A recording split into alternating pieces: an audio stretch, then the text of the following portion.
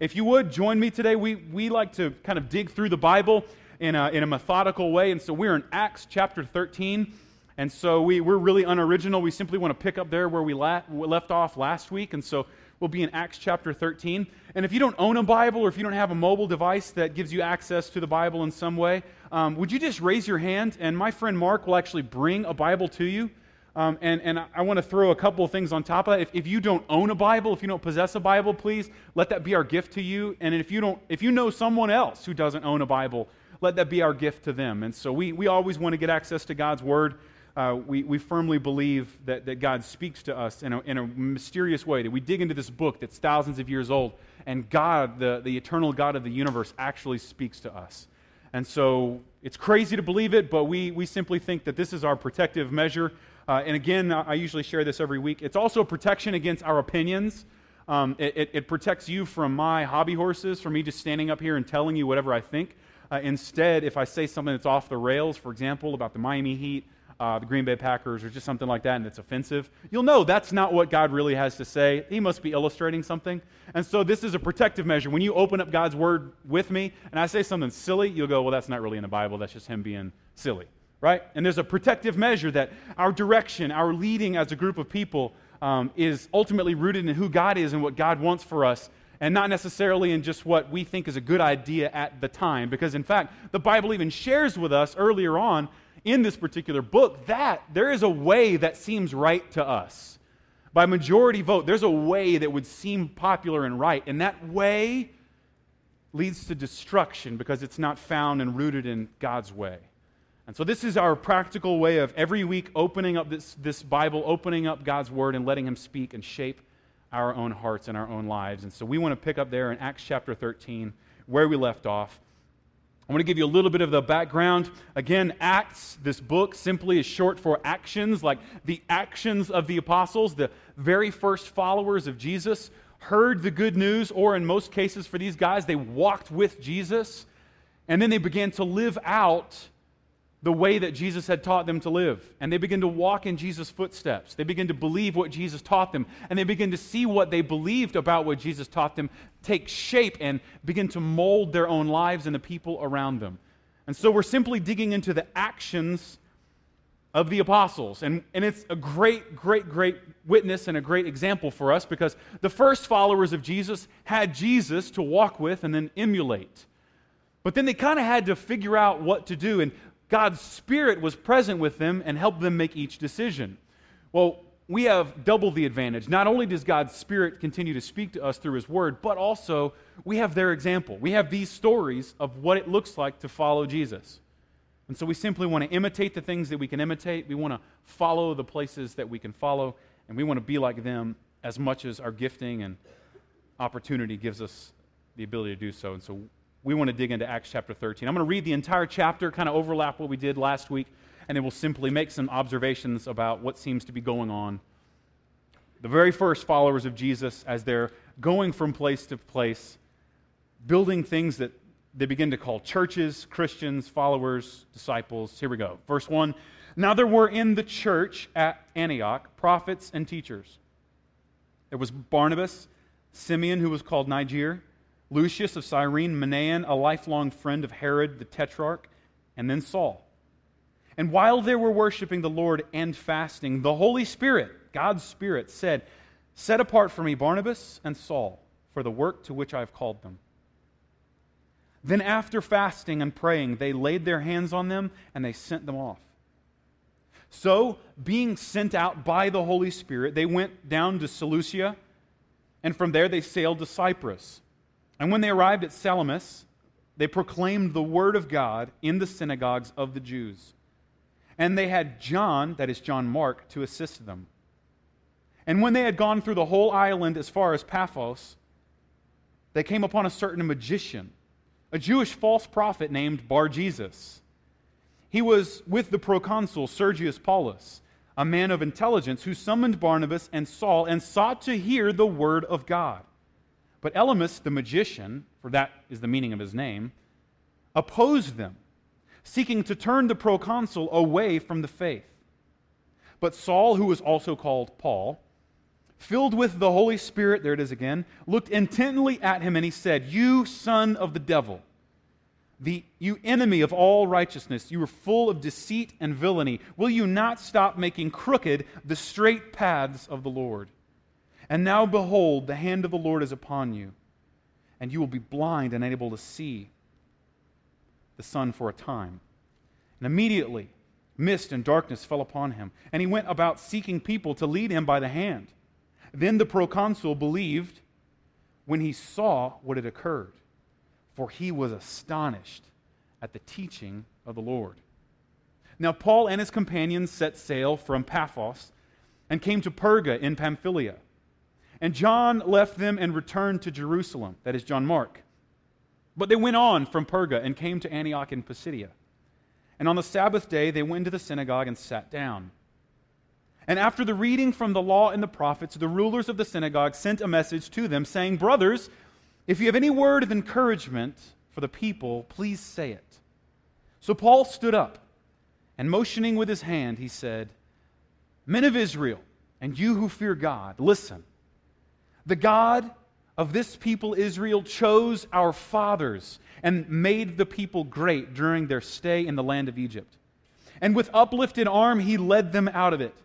And for about 40 years he put up with them in the wilderness. And after destroying 7 nations in the land of Canaan, he gave them their land as an inheritance. And all this took about 450 years. And after that, he gave them judges until Samuel the prophet. And then they asked for a king. And God gave them Saul, the son of Kish, a man of the tribe of Benjamin, for 40 years. And when he had removed him, he raised up David to be their king, of whom he testified and said, I have found in David the son of Jesse, a man who is after my own heart, who will do all my will. Of this man's offspring, God has brought to Israel a Savior, Jesus, just as he promised. Before his coming, John had proclaimed a baptism of repentance to all the people of Israel. And as John was finishing his course, he said, What do you suppose that I am? I am not he that is the one, the Savior. No, but behold, after me one is coming, the sandals of whose feet I am not worthy to untie. Brothers, sons of the family of Abraham, and those among you who fear God, to us has been sent the message of this salvation. For those who live in Jerusalem and their rulers, because they did not recognize him, nor understand the utterances of the prophets, which are read every Sabbath, fulfilled them, that is the prophecy, by condemning him, that is Jesus. And though they found in him no guilt worthy of death, they asked Pilate to have him executed. And when they had carried out all that was written of him, they took him down from the tree, and they laid him in a tomb. But, just as we sang, God raised him from the dead. And for many days he appeared to those who had come up with him from Galilee to Jerusalem, who are now his witnesses to the people.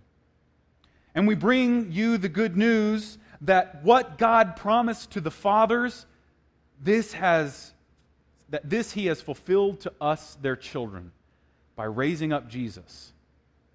As also it is written in the 2nd Psalm, You are my son, today I have begotten you. And as for the fact that he raised him from the dead, no more to return to corruption, that is decay, he has spoken in this way, I will give you the holy and sure blessings of David. Therefore he says also in another psalm, he's quoting the Bible, You will not let your Holy One see corruption or decay. For David, after he had served the purpose of God in his own generation, fell asleep and was laid with his fathers, and he saw corruption. But he whom God raised up did not see corruption. So let it be known to you, therefore, brothers, that through this man, Jesus, forgiveness of sins is proclaimed to you. And by him, every single one who believes is freed from everything from which you could not be freed by the law of Moses. Beware, therefore, lest what is said in the prophets should come about. Look, you scoffers, be astounded and perish, for I am doing a work in your days, a work that you will not believe, even if one tells it to you. And so as they went out, the people begged that these things might be told them the next Sabbath. And after the meeting of the synagogue broke up, and many Jews and devout converts of Judaism followed Paul and Barnabas, who, as they spoke with them, urged them to continue in the grace of God. The next Sabbath, almost the whole city gathered to hear the word of the Lord. But when the Jews saw the crowds, they were filled with jealousy and began to contradict what was spoken by Paul, reviling him. And Paul and Barnabas spoke out boldly, saying, "It was necessary that the word of God be spoken first to you. Now, since you thrust it aside and judge yourselves unworthy of eternal life, behold, we are now turning to the Gentiles," that is, people who are not of this religious group. "For so the Lord has commanded us, saying, I have made you a light for the Gentiles, that you may bring salvation to the ends of the earth." And when the Gentiles heard this, they began rejoicing, glorifying the word of the Lord. And as many as were appointed to eternal life believed. And the word of the Lord was spreading throughout the whole region. But the Jews incited the devout women of high standing and the leading men of the city. They stirred up persecution against Paul and Barnabas, and they drove them out of their district. But they shook off the dust from their feet against them and went to Iconium. And the disciples were filled with joy and with the Holy Spirit. Now, I wanted to make sure I read that to you because included in it is actually one of the first sermons recorded. So, at the very least, you will have heard a good sermon today because I just read it to you from a very prominent figure by the name of Paul, who, as a matter of fact, ends up writing the rest of the Bible. From this point on, he contributes almost exclusively to what we know as the New Testament. So I want you to hear that this is what the first sermons look like. And if you find yourself thinking, well, what this guy up here talking about every week, or when we stand up and speak of God's Word, what do we sound like? And does it sound a little bit like what the first Christians sounded like? And my hope is that as you sit and listen to me on a regular basis and you hear me speak out of God's Word, you hear exactly the kind of pattern that you see modeled here by Paul. That someone simply stands up and says, this is who God is. This is who God has revealed Himself to be. And this is the way in which it has a call on you and me. And these are the ways in which you and I are commanded to respond. And these are the ways in which God wants to give us new life. But in addition to that, I want you to see kind of a pattern that seems to be going on, and it seems to be playing out on a regular basis. You see, Jesus gives us, before He ascends into heaven, a couple of important things. His last words, if you will, are recorded in the Gospels, the good news of Jesus, but they're also recorded at the beginning of this book of Acts. And He tells His people, hey, all authority under heaven and earth has been given to me. Now, this is important because anyone who might say, well, Jesus, he was just kind of an important guy. He was famous and he might have started a movement. Yet he's probably not who Christians believe that he is. Well, you have to kind of contend with his own words, and you might have to actually call Jesus a liar to believe that, because Jesus Himself said, look, I've got authority. I am king. There's a prominent teacher and theologian that I look up to, and he put it this way. He said, there's no square inch of all of the universe over which Jesus Christ does not say, mine. There's no square inch over all the universe over which Jesus Christ does not say, that is mine. And Jesus says, look, if you don't believe me, look, here's the holes in my hand. Here's the way they tried to kill me. But trust me, I've got power. And all authority now has been given to me. So therefore go. He says, make disciples, simply to say, look, you have been my disciples. You have been walking in my footsteps, learning from my teachers. Now, learning from my teaching. Now go and do the same thing that I've taught you. Gather people around you, invest in them, teach them what I have taught you. Teach them, it says, even to obey all that I've commanded you. And just in case we think this might be crazy, Jesus wants to encourage us, and He says, and remember, I will be with you every step of the way. And then one of the last words right before He goes up into heaven, He says to His followers around Him, He says, hey, look, I know you don't have all the answers to all the questions that you wish you had, but here's your job. Your job is to be my witnesses. So keep telling the story of what you have seen and heard.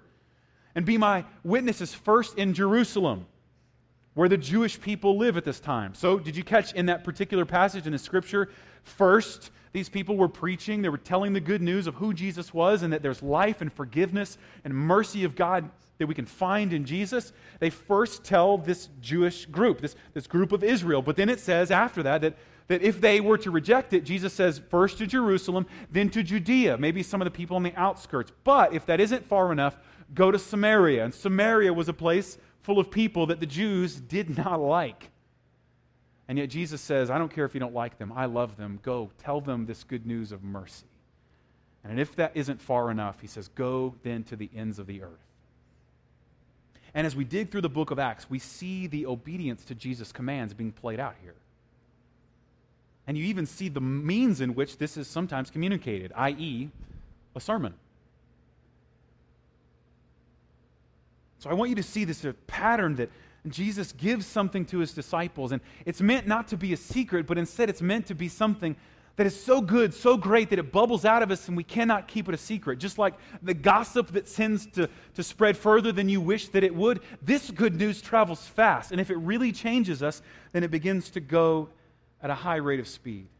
And I want to point out just a little thing here that you might have seen for a minute there. It says that ultimately God is revealing himself, and that Paul wants you to know everything about this. And they experience some adversity, right? They experience some adversity. And this man by the name of Bar-Jesus, and before we kind of start digging through some of the things in this story, I want you to see maybe a key turning point in this story in which this deceiver, if you will, begins to kind of take the proconsul and have him under his magical powers, let's say, or at least he's got him in a position where he's profiting from the fact that he has the ability to have wisdom or insight maybe into the future. But then this is the rebuke that Paul gives to him. He says, you son of the devil, you enemy of all righteousness, which is, by the way, is funny. The word Bar-Jesus means son of Jesus.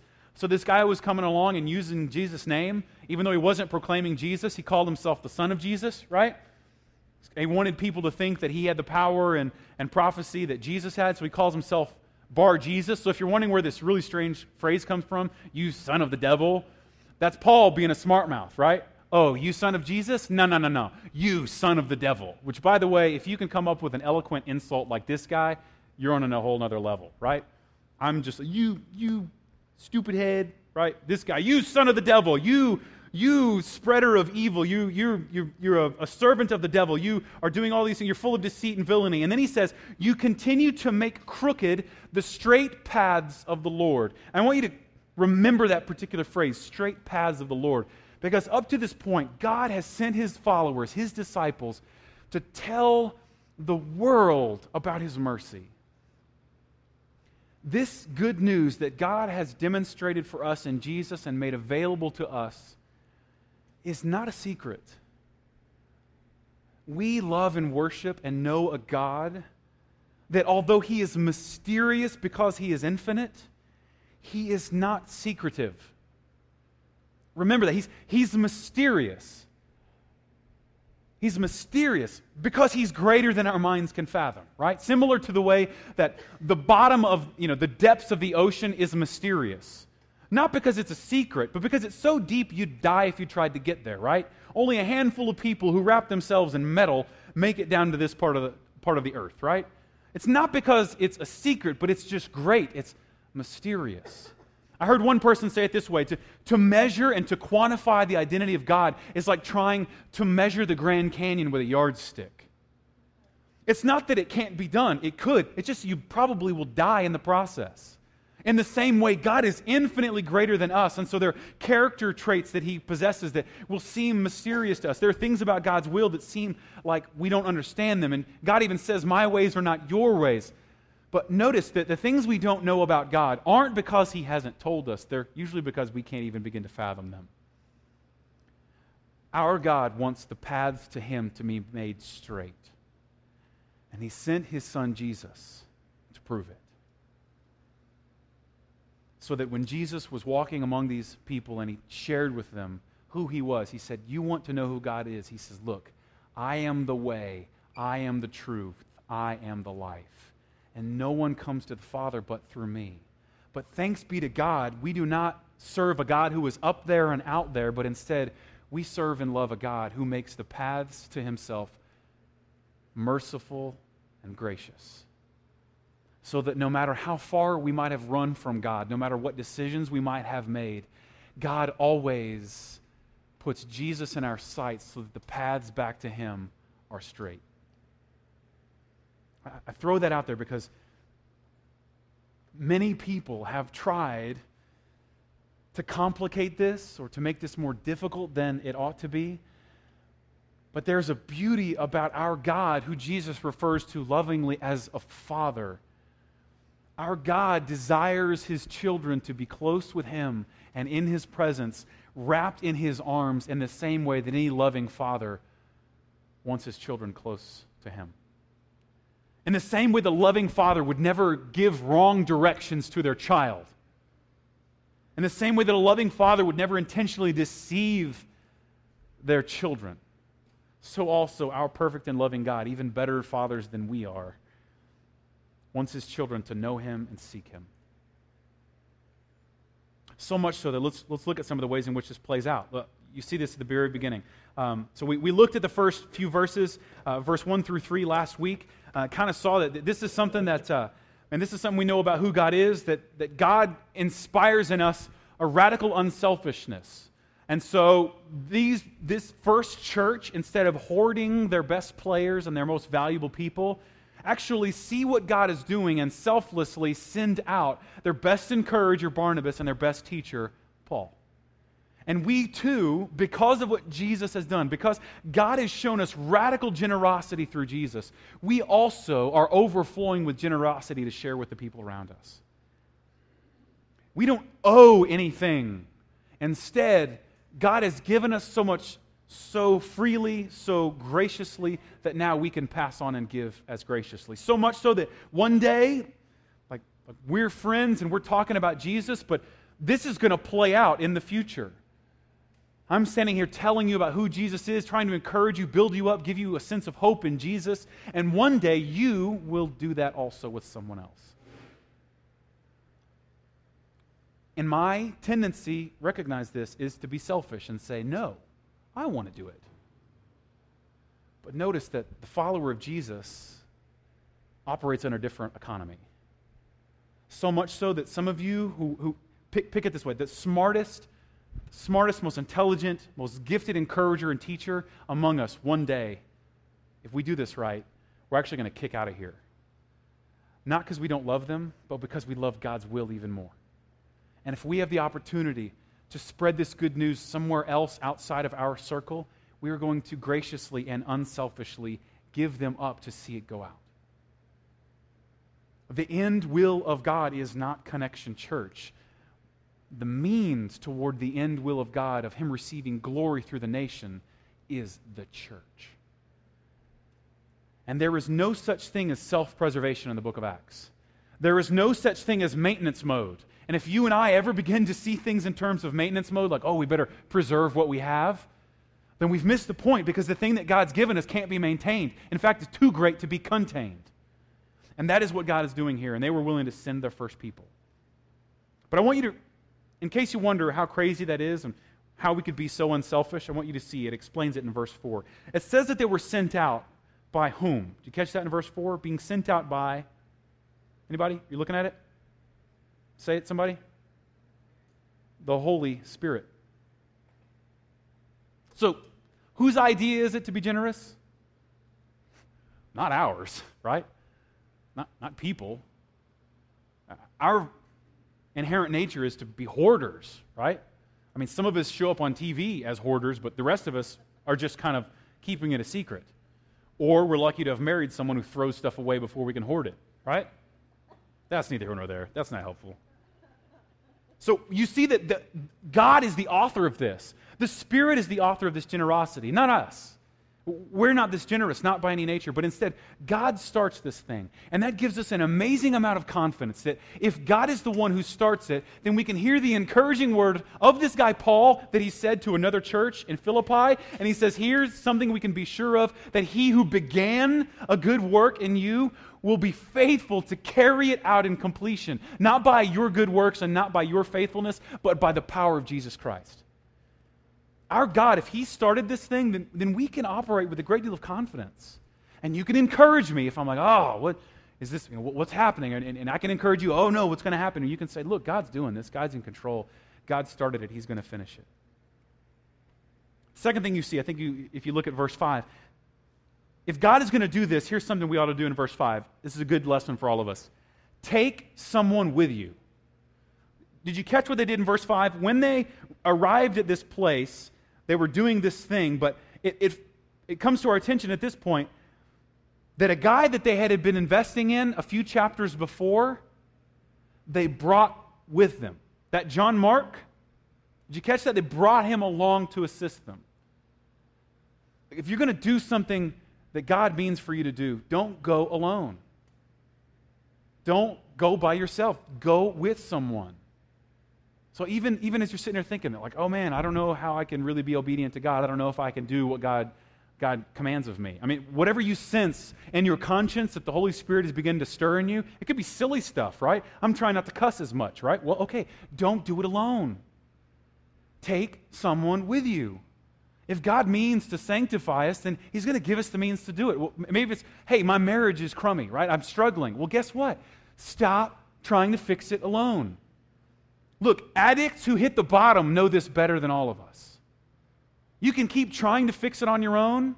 You can keep pretending that you've got it all together. And in fact, you can show up here once a week and act like you've got it all figured out. But the truth is, you shouldn't do it alone. And if you're thinking to yourself, oh, I don't have anyone, then here's the weekly reminder. Here's the weekly reminder. You can look around, do it. Look at the people around you. These are the people that God sent you. And if you find yourself going, man, no one knows how I feel, or no one has it like I do, guess what? God sent you these people to prove you wrong. Don't go alone. These guys invested. And note, it doesn't turn out that great. He ends up leaving before the chapter's over, which becomes an important part of the story several chapters later. It doesn't work out perfect. But they sense that God is doing something, and they bring someone along. And amazing things happen. You get to share in what God's doing, right? If it's mercy that you need by confessing of sin, then the most awesome things to do is to bring someone along and say, look at the way that God has changed me.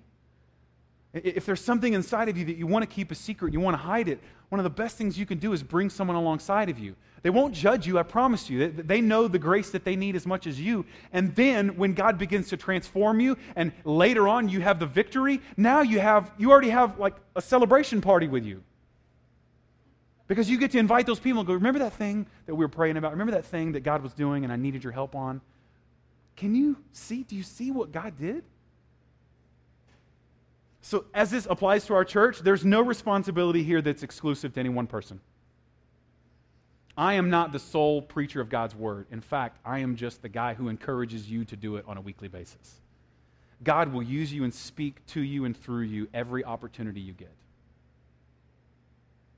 I am not the sole singer of songs, right? Instead, our whole lives are meant to be kind of a song and worship. And every opportunity in the car or in the shower that you get a chance to praise God, He hears you. There's no role exclusive to any one person here. This is really fun as a church plant because we see this, right? There's no one there's like no free ride because everything we do is kind of like a baby that's coming out of the womb, right? There's a lot of stuff. We can't really do anything for ourselves. In fact, we get to serve one another. And that's a beautiful illustration of this, isn't it? God sends people to us to serve us and help us, and in the end, they'll get to savor God's victory as well. But there's also some things that happen along the way. As you go out, even if you bring a friend, notice, things will try to derail us and turn us away. So they get the opportunity to share this good news to people. In fact, there's this important, influential person, Sergius Paulus, who was basically he was called a proconsul, which is basically like a governor. He's not the emperor, but he's the governor over this particular area. And he hears about what's going on, and this person of influence is like, hey, I want to hear about this. But it turns out that this guy is being a little bit deceived. You see, he's got a magician, Bar Jesus. Now, don't be afraid of that word. That word magician there is the same word that is used to describe what we know in the Christmas story as the three wise men, right? Magus, magi, right? I don't know if you've used that word on a regular basis other than at Christmas. There you go. Right? The three magi were this, that they were simply wise people that had a gift, possibly a spiritual power. They're like witch doctors, shaman, maybe a psychic would be something that we might have. And notice that the proconsul is tempted to lean on this person.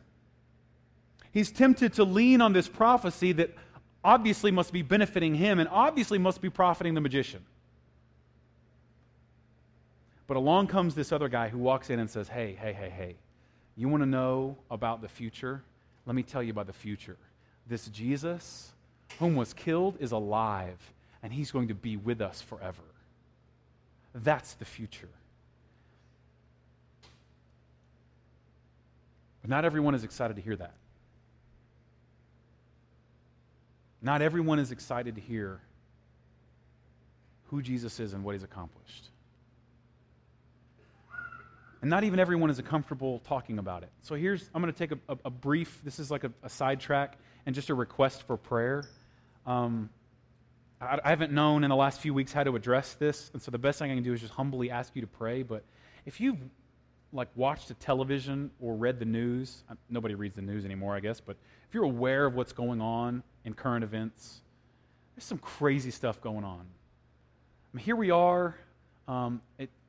I don't think they got the air conditioner going today, and so it's a little muggy in here. But Christians on the other side of the world are being killed. Christians of all ages, doesn't matter your gender, age, they're killing them, right? God bless them. God comfort them. I don't even know what to say to them. And even in our own country, we tend to think everything's okay. We tend to think, oh yeah, politically correct. We don't say things that are offensive that do things that are wrong. Well, what happened in Ferguson, Missouri kind of blew that up, didn't it? And all I know to tell you is that I don't have a political investment either way other than to say, aren't those signs that we need Jesus? Aren't those signs that there is good news that still needs to transform our hearts? Because as much as we want to hide it or control it, every opportunity we get, our hate, our selfishness, and the evil that is lurking in the human heart, it pops out. And I would argue there is not a political solution. This is an eternal problem that is as deep as our own souls. And thank God that He has sent good news that can transform us and begin to shape our hearts. So all I know to do is just, there's going to be adversity to this, but please pray, because I see the opportunity for the gospel to go out and change hearts is all over the news right now. So sometimes people intentionally deceive. This is exactly what this guy was doing, is this magician, this prophet of sorts. But notice his response. It says that if God's going to start this, right, if the Holy Spirit sent them out, then here's good news. If someone does oppose us, if someone is against what we're saying and who Jesus is, guess what we get? If the Spirit sent us out, then the Spirit will follow us. And so it says that Paul was filled with the Holy Spirit, and he looked directly at the guy. The same Spirit that sent them out was the Spirit that gave him the word, and it said, filled with the Holy Spirit, it says, you son of the devil, you enemy of all righteousness, you're full of deceit and villainy. Will you not stop making crooked the straight paths of the Lord? And then amazingly, this man becomes blind. Now, I don't know if you and I are going to have that kind of power as we seek to encourage and love the people around us with the good news of Jesus. But I do know this. And if you have that gift, you know it, right? You probably already used it. Like if you blind people, right? God hasn't given me that gift, again, because I would probably abuse it, right? Think of my brother. I wouldn't have a brother at this point, right? He would be blind and all sorts of things. God didn't give me this power Because with great power comes great responsibility. I don't have that kind of responsibility. But I will tell you this, God will give you what you need. God will empower you with His Spirit. Because if His Spirit has empowered you to step out in faith, to love someone that maybe is unloved, to draw someone into your own home and family that is an orphan or outcast, as you follow the Spirit to draw those people in so that you can love them like Jesus loved them, the Spirit will give you what you need. It doesn't say that this guy ever becomes a believer. That's not what it says. It isn't saying that all things are going to be great for you either. That if we read the end of the story, it doesn't end very well for Paul.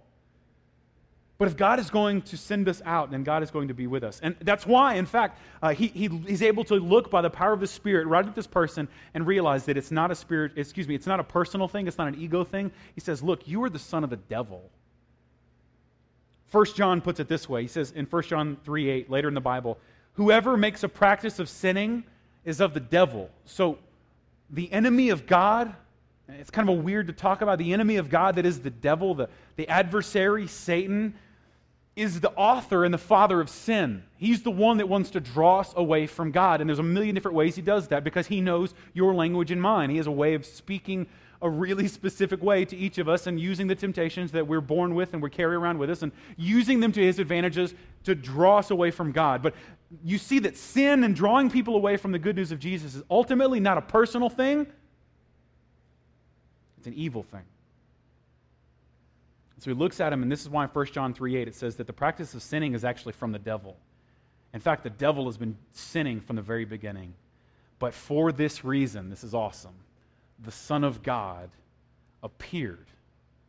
The reason that the Son of God appeared, the reason that Jesus came to the earth is to destroy the works of the devil. Look, the enemy may have a list of buttons he knows to push with you. Rest easy, be encouraged. Jesus is going to put him out one day. And whatever thing that you have that holds you, that controls you, that seems to, I would say, demonize you, that seems to kind of carry you around and cause you to do things you wish you didn't do. And as you look back and you realize that things have power over you, I have good news for you. Jesus is in the process of putting it to death. He has killed it when he said it is finished on the cross. And all that remains is for those things to become true piece by piece in your life and mine. Why? Because Paul tells us that anyone who calls upon the name of the Lord will be saved. This is also in Acts chapter 2. So that when the proconsul saw this, he saw this crazy thing happen, a guy got blinded. It says when he saw what had occurred in verse 12, he was astonished at the teaching of the Lord. He believed. This man believed. This man saw what God was doing, and it says that he believed. Evidently, Jesus has the power, despite the adversary's work, to make his path to the Father straight. And if you're finding yourself right now going, well, I just don't, I don't know that there really is a God, and if there is, I don't know that he would have anything to do with me. Here's good news. God wants to make the path back to him as straight as possible. And if you don't believe me, look at Jesus. If you're wondering whether or not God could receive you, if you're wondering whether or not God can forgive you, look at Jesus. Because as they begin to share this good news, the people who were hungry to know God and know peace began to hear this good news and were transformed by it. And that's what happens for the rest of the chapter, right? Paul preaches, people jump on board, they get excited, people want to be a part of what God is doing. So here's my encouragement to you. Ultimately, the power that these people had, the power that they had was not their own. So let's finish with the last verse in that chapter, the very last verse, verse 52. The disciples were ultimately, it says, they were filled with joy and they were filled with the Holy Spirit. So what started this movement? What started this movement in this island? The Holy Spirit. And what ultimately carried them through and caused an amazing movement that even exists to today? God's Spirit. Rest easy. If you're in here and you're thinking, and this is the temptation every time we share the good news. The temptation is that I stand up here and I say, yeah, Jesus is good. Trust in Him. Stop leaning on your own understanding. Stop trusting in what you can do. Stop trusting in your own ability, but instead trust in God's mercy. And even after I say it over and over and over again, many of you, because of your nature, like me, will leave here going, I need to try harder. You know what I'm going to do this week? I'm going to work harder. But notice that isn't even what's going on here. Ultimately, it's God's Spirit that gives us peace. Ultimately, it's God's Spirit that carries us through the day. It is only by His grace that you and I are still here. And it's only by God's grace that we will see each other again this time, this place, next week. So I want to encourage you, if you find yourself thinking, I'm not good enough, I'm not strong enough to be this person that God's called me to be. I'm not strong enough to fix my marriage. You're right, you are not. But God in His mercy is. If you find yourself saying, I'm not good enough to be godly, you're right, you're not. And that's why God sent His Son Jesus to make the path straight to Him as straight as possible. You find yourself saying, I can't fix what's wrong with me. Every time I look in the mirror, I can't carry this on my own. You are right. Grab someone, ask them for help, and celebrate not that you are good enough, but that you are not and Jesus is. Because ultimately, the thing that changed these people's hearts and that created a movement, and this is it. This is the last thing I want to wish on you. Did you catch what? They were full of the Holy Spirit at the beginning, at the end, but did you see what else they were full of? This is really cool because I think most Christians need to hear this. Most people who would call themselves followers of Jesus miss this one, and it's really cool. All right, this is really great. I'm sounding like Jimmy Fallon, I realize, but this really is awesome, okay? The disciples, they were not only filled with the Holy Spirit, but do you know what they had they were full of? Joy. Anyone tells you that following Jesus is miserable and hard and difficult misses this one, because I promise you the joy outweighs the cost. The joy that He means to lavish upon us forever and ever has been paid for by His agony. The cost is paid, and all that's left for you and I is to experience the joy of knowing that this Jesus has come to put to death the works of the enemy. And all that assails us ultimately has no power at the name of Jesus. If I could wish anything upon all of you, if I could wish just one thing, man, that would be it. That you would see and know how good Jesus is, and you would find joy in Him forever and ever. So good that you'll tell everyone you know. Let's pray. God, we thank You so much for how good You are. We thank You so much that ultimately this joy is not of ourselves, that ultimately the thing that You've called us to do, to know You and to love You, to serve You and honor You, those things are impossible for us, but You've made them possible, and You've made the path straight through Jesus Christ. It's not of ourselves. We thank You for that, because if it were, we would mess it up. If this gift were something that we were even meant to keep for ourselves, we would just mess it up. But thank You, God, that it is Your Spirit that has called us to You, even ways we can't explain.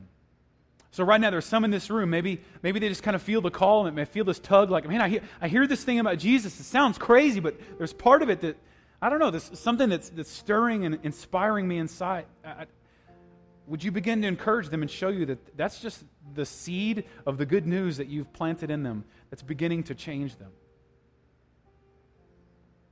And it's only a matter of time before the fruit of that Spirit includes joy.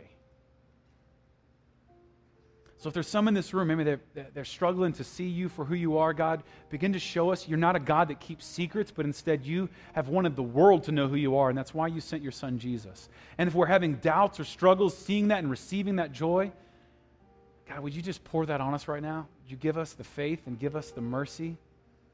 We don't deserve it. We could never earn it. God, for some of us, maybe this is not new news to us. We know this, and we know who you are. You've shown us who you are, but frankly, we've begun to kind of keep it a secret. We've gone into maintenance mode. We're more interested in kind of watching out for ourselves, and in fact, we're more consumed with trying to protect our faith than we are with sharing it. We're more consumed with keeping the bad stuff out than we are getting the good stuff out. God, if that's the case, if we're thinking more in terms of trying to like hedge our bets and protect our faith, would you begin to show us that that's not your will? Instead, you've given us the gift of mercy that pours out, and it's new every single day. And the way to see it grow and to flourish is simply to pass it out. It's to be filled with it to the point that it overflows.